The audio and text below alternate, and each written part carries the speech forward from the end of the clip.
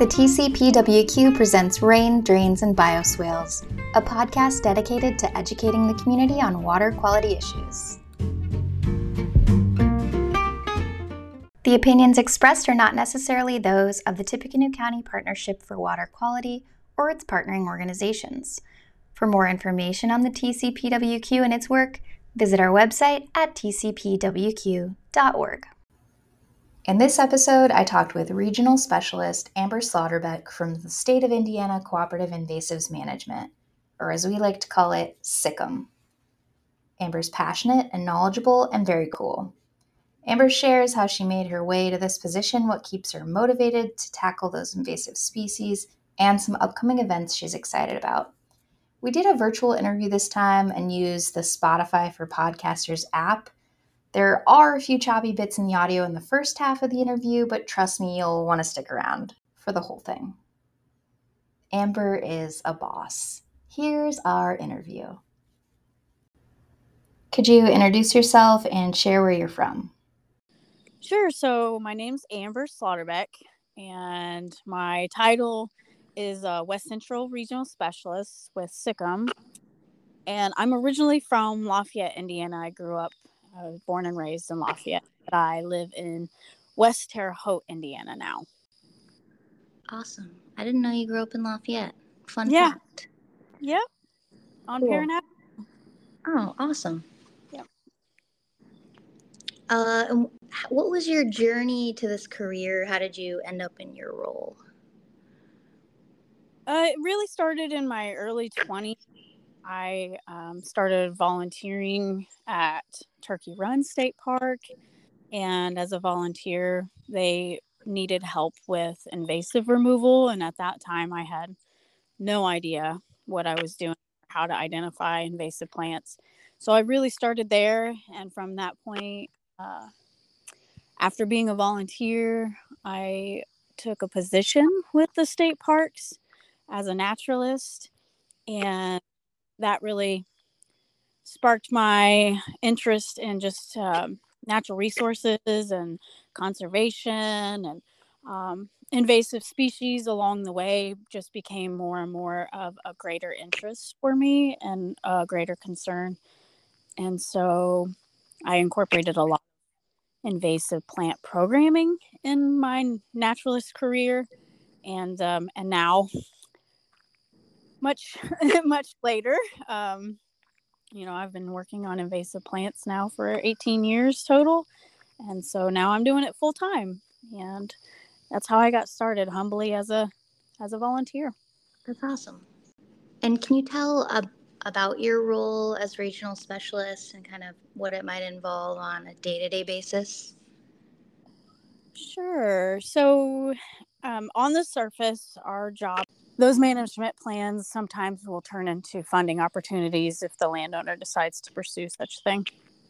And so those are the real meat and potatoes of our job, but that there's a lot of caveats to all of that, of course, things that we learn along the way. So that's really in a nutshell what we do on a daily basis.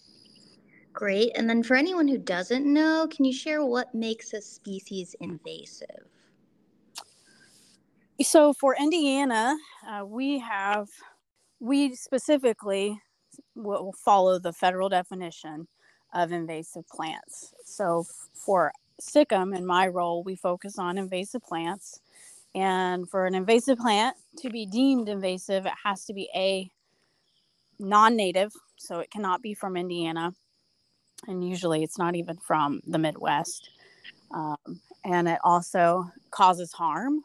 We look at all the different ways that invasive plants cause harm, and you can expand upon all the ways that they cause harm. But in general, they cause harm to the pocketbook, cost us a lot of money.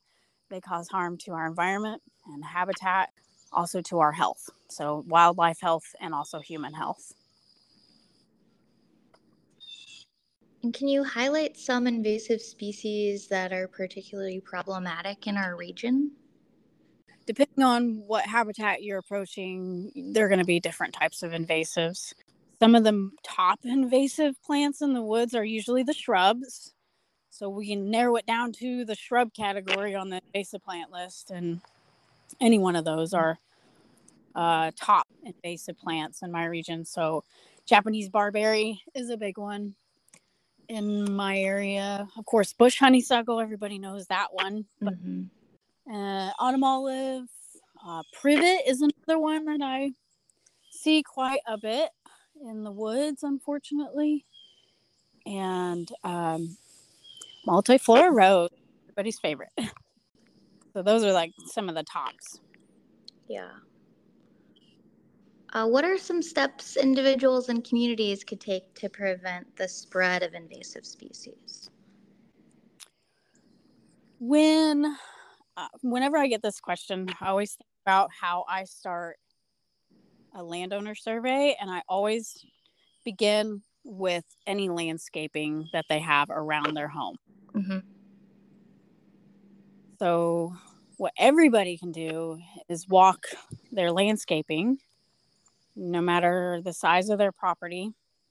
Just go walk around your landscaping and identify those plants. If you don't know what they are, that's where we come in. We can help you identify what they are. But most of the plants that we battle that are invasive, that are on our state list, have come at some point from good intentions in landscaping or agriculture. So always begin with your landscaping, and you can remove those invasives from your landscaping, and they won't be perpetuating the problem out in natural areas. Yeah, we see that a lot on our site visits. Just people have like burning bush and they didn't know. And that's why I love the invasive swap program so much. Yes, I didn't even mention burning bush, but that's another one that I see a lot in the woods that right now is turning bright red. So it's relatively easy to identify.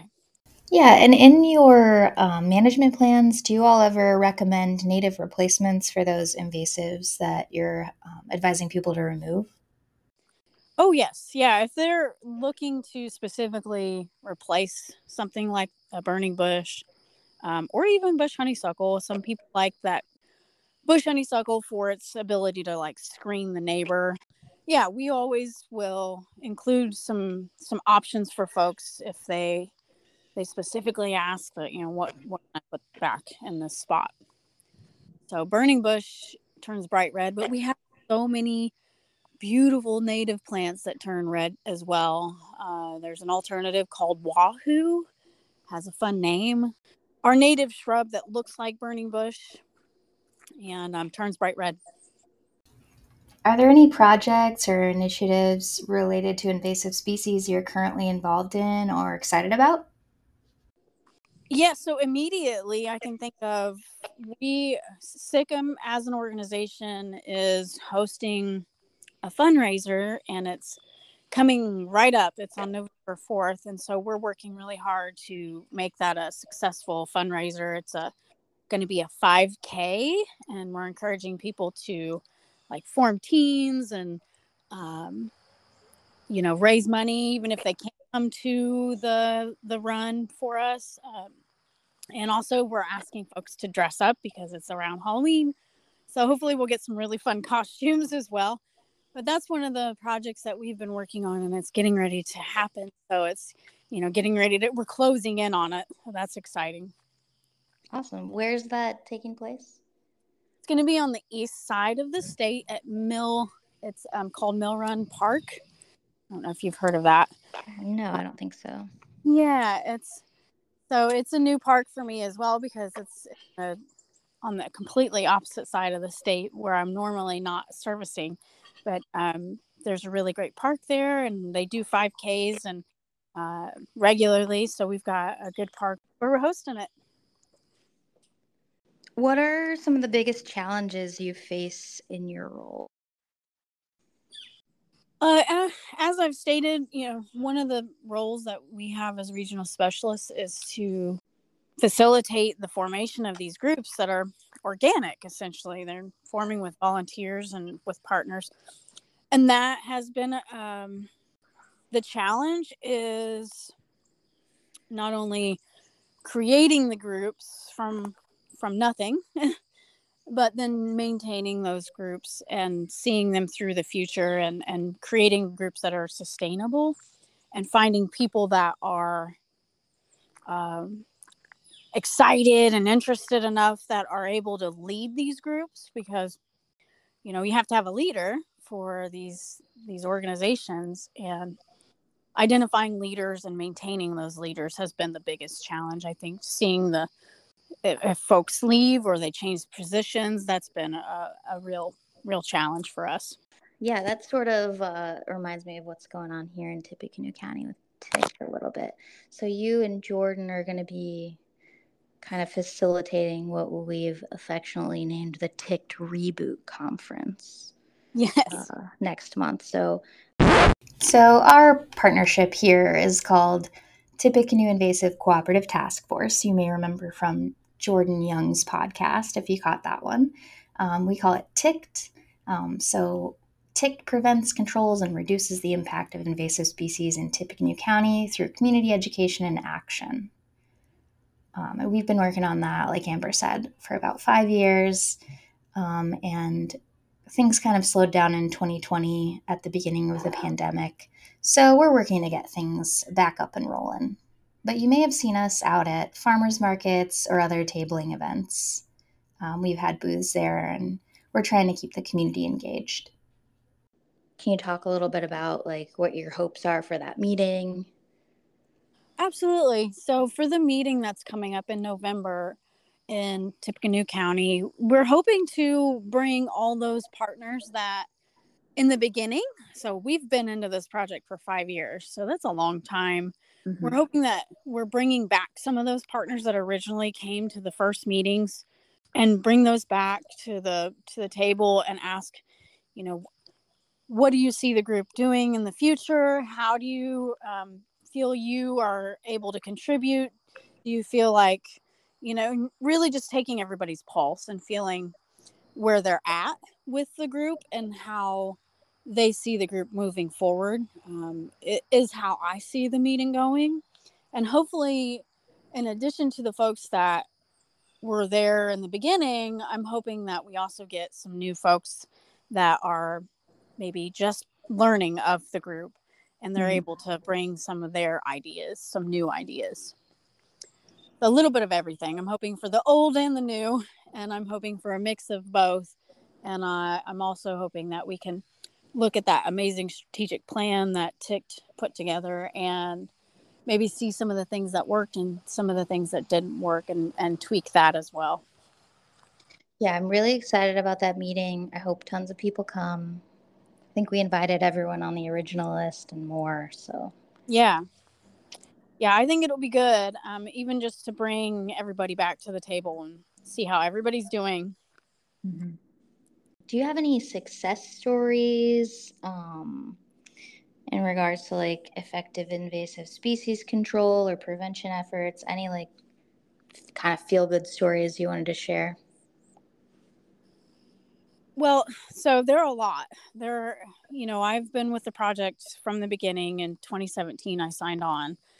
And over the years, I've worked with a lot of private landowners that, at their own will, with their own money and their own resources, they have worked from the moment I left their property throughout these 5 years. And so there's quite a few landowners that I could point to that their property is starting to recover from invasives. And I can say I was there when they first started removing, the wall of honeysuckle or the wall of burning bush.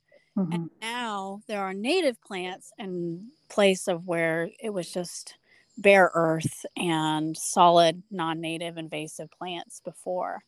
So I have so many of those stories, uh, and I try to celebrate all of those landowners on a regular basis, simply because they are what truly inspire me to keep going, because they're folks that on their own have decided that this is a worthy cause, and with their own money they've decided that they're going to put that effort towards improving their property, small and large chunks of land.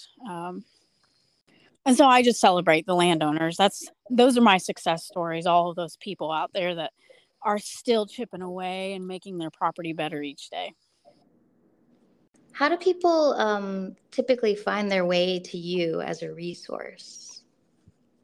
That's a good question, Amanda.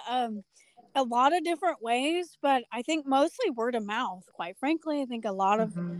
people are coming to our organization and our website because of all of our partnerships across the state.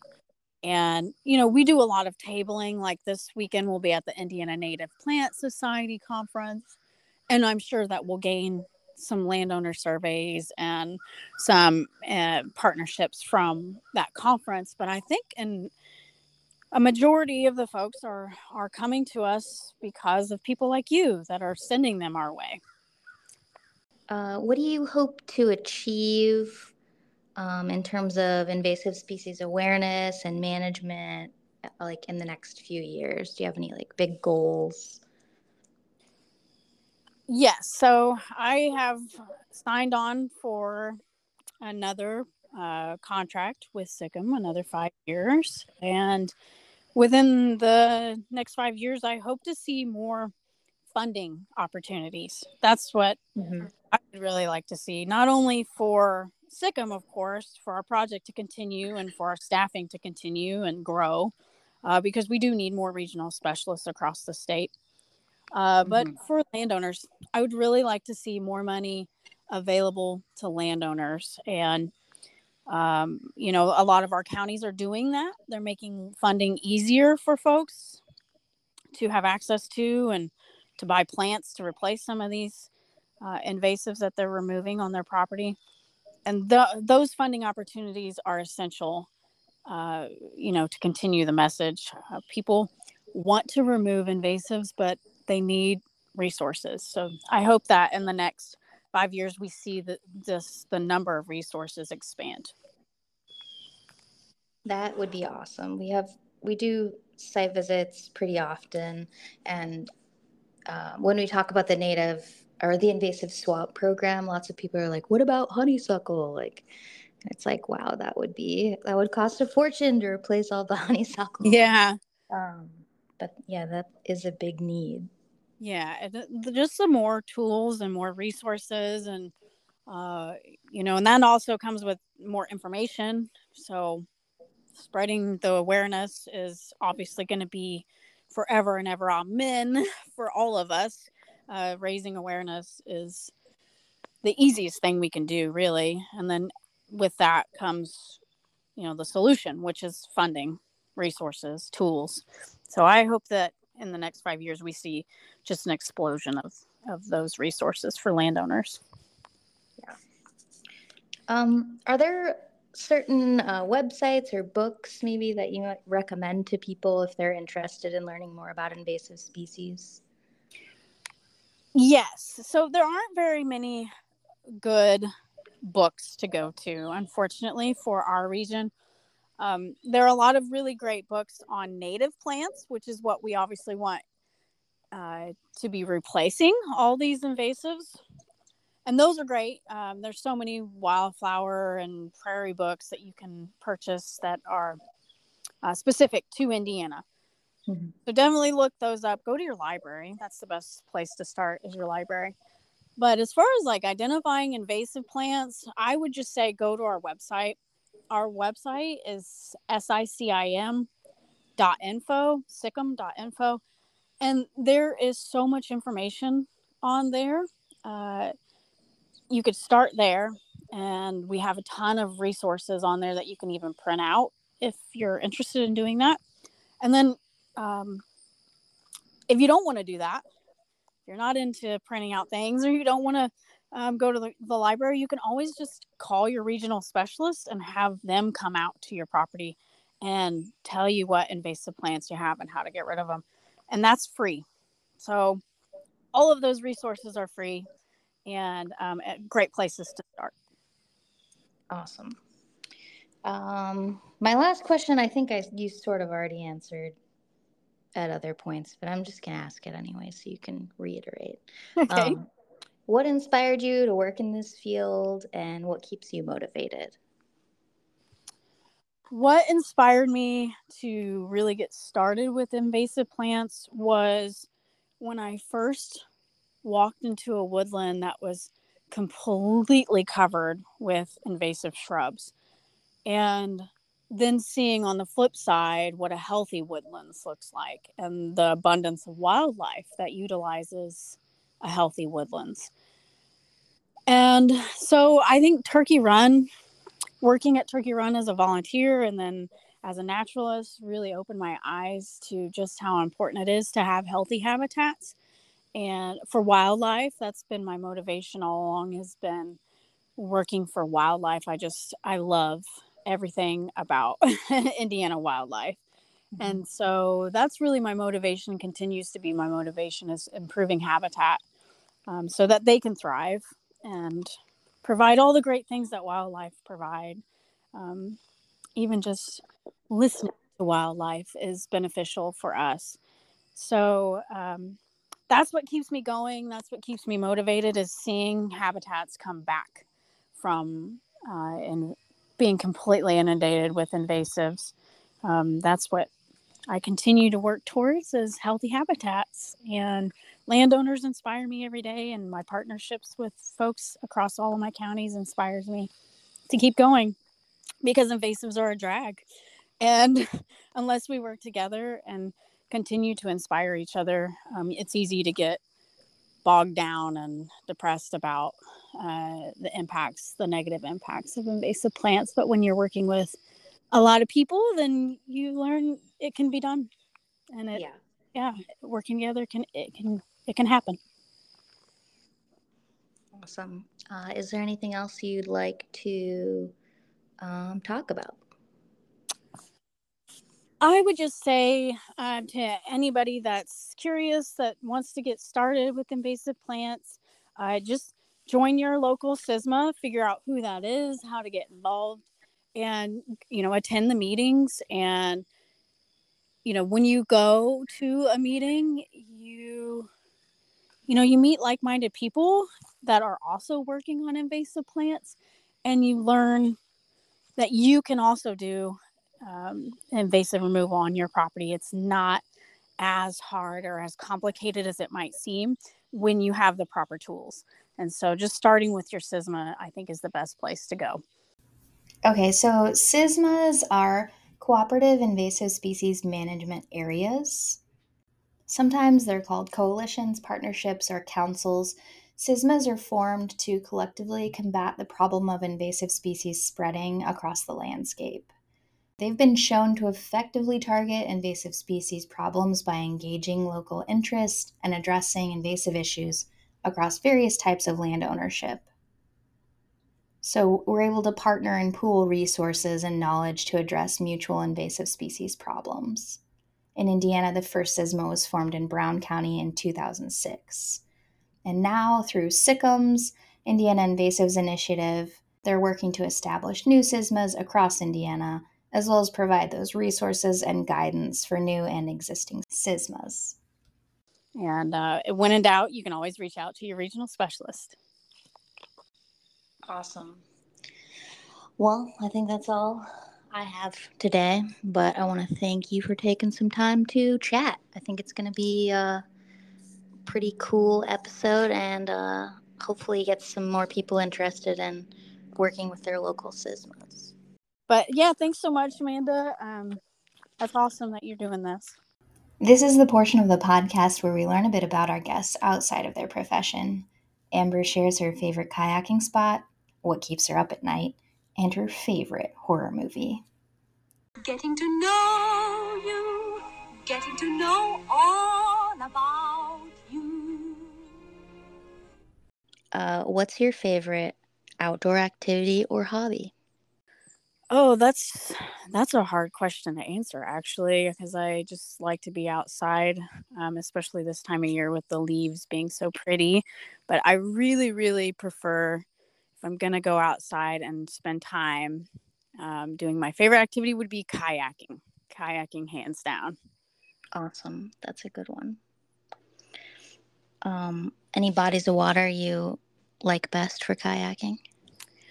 Yeah, so there is a wetland locally that this time of year is completely dried up, but in the spring and most of the summer, Wabashiki wetlands is so much fun. Really slow moving water, and it's not very deep, so I feel comfortable and safe floating it. That sounds nice. Yeah, it's great. Lots of wildlife. If you could travel anywhere in the world, where would you go and what would you do there?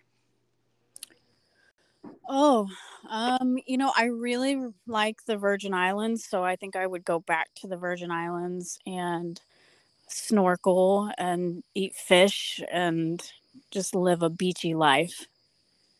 That sounds super nice. Yes, it's gorgeous. What's a good book, movie, or show you've recently enjoyed?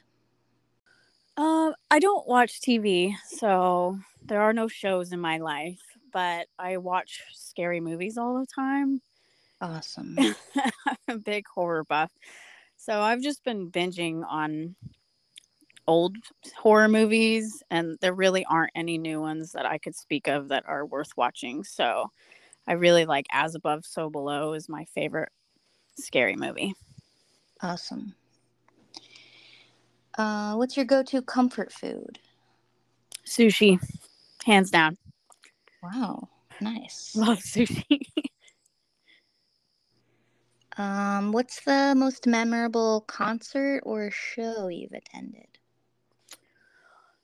uh, I would say West Side Story, the musical, live in Bloomington by the students there one year. It was really, really good, and I will always remember that show. Awesome. What's one skill or talent you wish you had? Mm. Wish I could chop wood better, honestly. Now that we're entering into the winter months, it'd be awesome if I could swing an axe better. Do you have any hidden talents or surprising hobbies? No, I don't think so. I don't think Um, so. what about pets? Yeah, I have about 30 hens and a 11-year-old boxer that What keeps you up at night? uh, probably thinking about the next day and what needs to be done or things that I need to get moving forward. That probably is what keeps me up more than anything. It's planning for the future. What is the last thing you Googled? That's a good question. Let's see. Oh, a knife. Benchmade knives. I'm really hoping that our next episode will feature my good pal and executive director of Niches Land Trust, Shannon Stannis. They've been in this position for over a year. Hopefully, they'll share about upcoming Giving Tuesday, reasons why land trusts are so important, and ways you can get involved.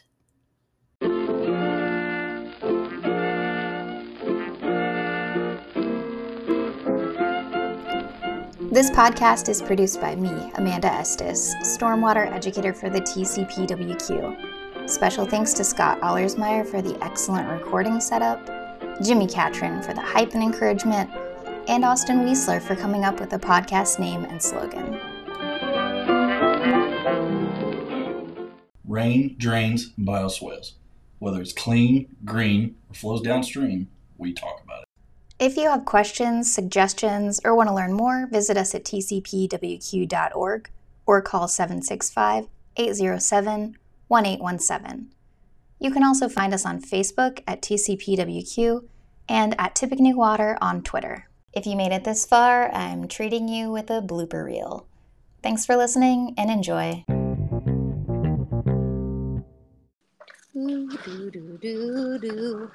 Amy, this building is loud. Oh, Amy wanted to tell you hi also. Hi, Amy. Yeah. Did you happen to hear that cat start meowing? No. Okay, and like a cat came out of nowhere and just started meowing. That's awesome, though. I don't have cats. Okay, I'm glad you didn't hear it. I was Like, like, who is it? Just a neighborhood cat?